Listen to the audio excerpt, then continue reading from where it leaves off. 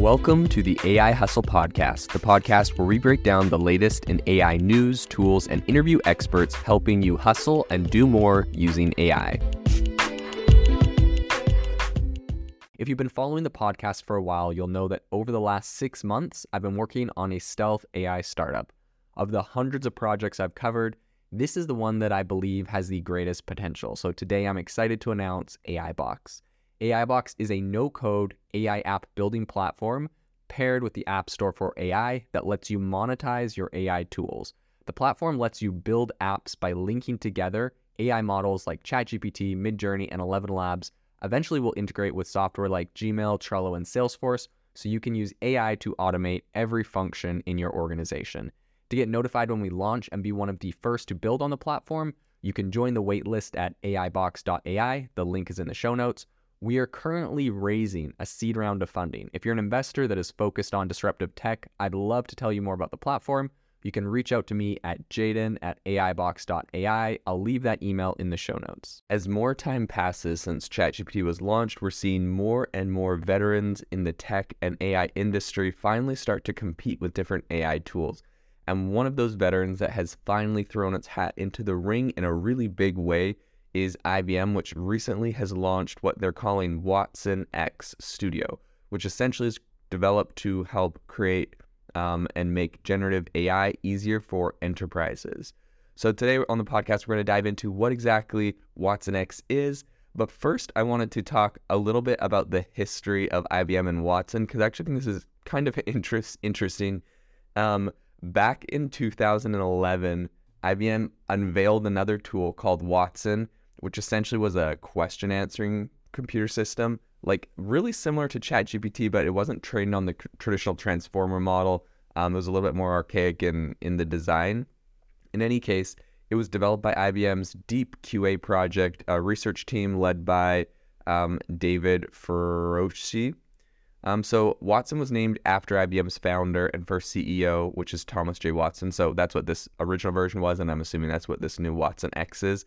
Also, I'm assuming this new Watson X, the name is just, paying homage to this earlier version. But in any case, the reason this original Watson system was famous is because it competed on the TV show Jeopardy in 2011, and it won. This does kind of look like a publicity stunt for IBM and Watson, but apparently there was another piece of software that IBM made a long time ago that won some chess tournament, and so now they were kind of looking for the new thing, and this is what they did. So back in 2011, it competed. It beat Brad Rutger and Ken Jennings, winning the first place prize of $1 million.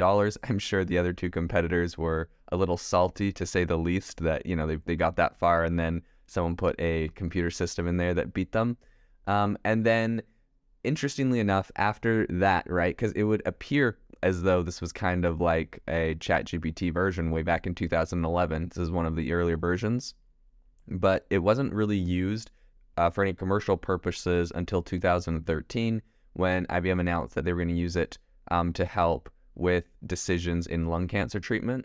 So they're using it for some interesting things, and then I'm not sure exactly what happened to it beyond that. It didn't seem to have made such a big splash that we now have ChatGPT. But in any case, that brings us to today, when they have a new announcement with their new technology. So their new IBM X is IBM jumping back into this.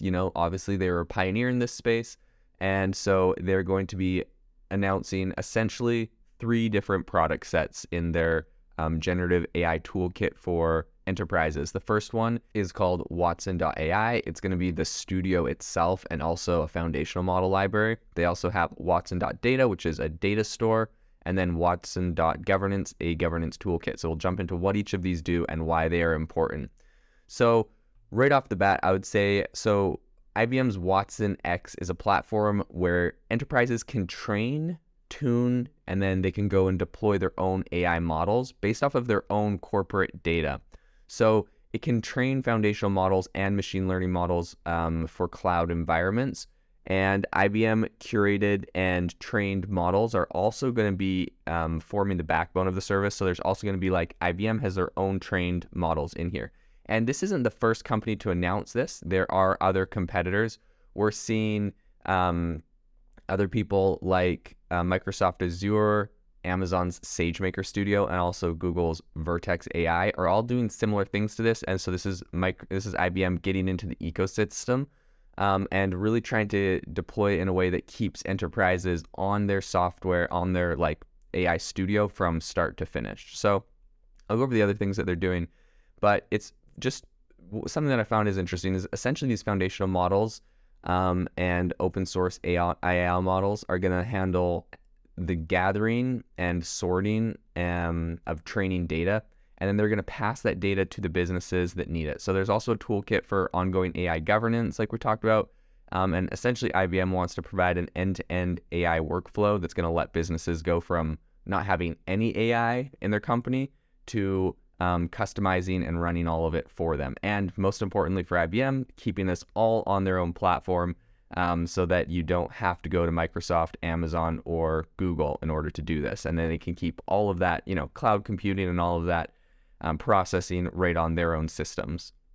They said, we built IBM Watson X for the needs of enterprises so that clients can be more than just users. They can become AI advantaged. So that was the chairman of IBM, one of their chief executive officer in their press release or whatever. But essentially following this like end-to-end workflow model, their clients of IBM essentially are going to be able to build their own models from the ground up or adapt existing AI models that that IBM has on their platform. So the Watson X Studio also includes tools for helping write code, similar to what we're seeing out of GitHub and Microsoft. So it has a whole bunch of these like custom built AI models for doing custom things. They have one for writing code. They have one called FM.NLP that's essentially a collection of large language models tailored to specific industry domains, right? So like they have really specific industry ones. And then they have one called FM.Geospatial, which essentially is just a model that uses NASA's satellite data to analyze weather patterns and climate change. And so they have a couple, right, like these custom things. I'm assuming they have some sort of custom exclusive deal with NASA on their satellite data that they use to process. So they're trying to find ways to use their own in-house custom data and create these little language models that would be useful to incorporate into different companies' own language models. So companies will be able to upload all of their own data, right, on the data store. And then they're going to be able to train their own models off of this, which I think is really powerful. And IBM is trying to make this something exclusive where you'd rather use them than others by coming up with their own AI models in here. And I think it's something really interesting because Google recently released a memo that said, we don't have a moat and neither does OpenAI. And it's kind of like this interesting conundrum that everyone in AI is having right now. There's a whole bunch of these big tech players trying to develop these AI tools, but no, there's not really a moat on access to a lot of this data. Like, Reddit decided they're going to start charging, so maybe that's like some sort of moat is the price, but in reality, people are going to get all of this data whether they pay for it or not, and there isn't really a moat on the data. It's publicly available, and so it's going to be interesting to see. What I believe is going to happen is all of these companies are going to try to put moats by whatever data sets they have, making them exclusive to their own products. So if you want, NASA's geo data, you're going to have to go to IBM and use their platforms, which makes sense. It's pretty smart because like overall you want to use all of their products, but AI is going to get pretty commoditized where it's not going to be super different between different services and platforms for certain things. And the only way that they're going to be able to draw in customers is with exclusive data. Sort of similar, not far off from what you're seeing with Disney or Netflix, right? Like Netflix launched and it had all movies from everything on it. And then as Disney wanted to get into the streaming wars, they cut off allowing all of their movies to be on Netflix and it's exclusively on Disney. And, we're seeing like Disney and Hulu and all these different platforms trying to make exclusive content for their platforms so that you're going to go there, even though, by and large, it's all just movies, right? So in any case, this is what I'm going to see. This is what we're seeing with AI. This is how people are going to create moats in the future. Google, it's interesting because Google said we don't have a moat, but like in reality, if data was the moat, Google does have a lot of different data sets that other people don't. Recently, I was listening to a podcast and they were talking about the fact that Google Bard's capabilities now is able to read, it has access to all the transcripts of all YouTube videos. And so it's able to read the transcripts from YouTube videos and search those. So you can say, hey, Google Bard, pull up the YouTube transcripts from this channel and tell me what XYZ person's opinion is on this thing. And it can go look at all their YouTube videos and tell you what their opinion is on something. Now, it's not incredibly accurate at the moment, but it will come up with responses.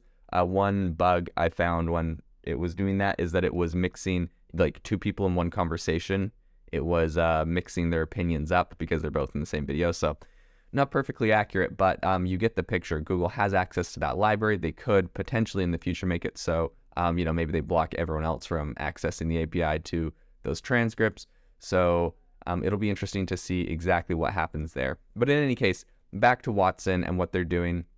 A couple of their other major software products that they're including in this is Watson Code Assistant, AIO Ops, insights for greater visibility into IT operations, Watson Assistant, and Watson Orchestrate for labor and customer service solutions, environmental intelligence solutions for EIS builders, which helps measure and respond to environmental risks. So at the recent 2023 conference, IBM announced the opening also of IBM Consulting Center for Excellence for Generative AI. Man, that is a bit of a mouthful.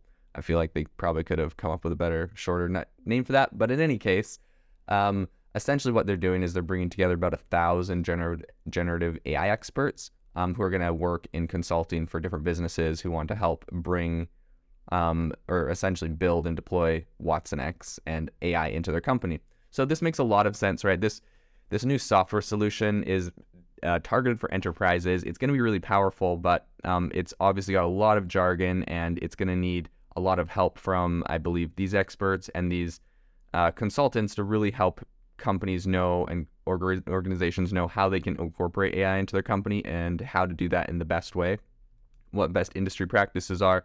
And so this is kind of another smart moat or competitive advantage, you could say, that IBM is offering by having, 1,000, really smart consultants that would cost a lot of money otherwise, / they're hard to get a hold of because Microsoft, Google, and IBM are all snapping them up and paying really competitive salaries for them. This is going to be a big competitive advantage for people to want to get onto the IBM system because they have someone there that can hold their hand and help them work through the whole process that is an expert on this. So I think it's going to be left to, it's an arms race right now. It's going to be really interesting to see who pulls ahead on this, whether that's IBM, Microsoft, Amazon, or Google in this specific space, because we also have a couple other like newcomers like Cohere and Anthropic that are trying to get into this area as well, getting people to build their own AI models on top of their platform. So this is going to be a space that is going to be heavily competed against, and we're going to follow it closely to see who the winner is over the next months and years. If you are looking for an innovative and creative community of people using ChatGPT, you need to join our ChatGPT creators community. I'll drop a link in the description to this podcast. We'd love to see you there, where we share tips and tricks of what is working in ChatGPT. It's a lot easier than a podcast, as you can see screenshots, you can share and comment on things that are currently working. So if this sounds interesting to you, check out the link in the comment. We'd love to have you in the community. Thanks for tuning in to the AI Hustle podcast. If you could do us a massive favor, we would really, really appreciate it if you could leave us a review wherever you get your podcasts. This helps people find the podcast. It helps people know this is a good place to go. And we would really, really appreciate it, as it helps us continue to bring on incredible guests and share incredible content for you to listen to.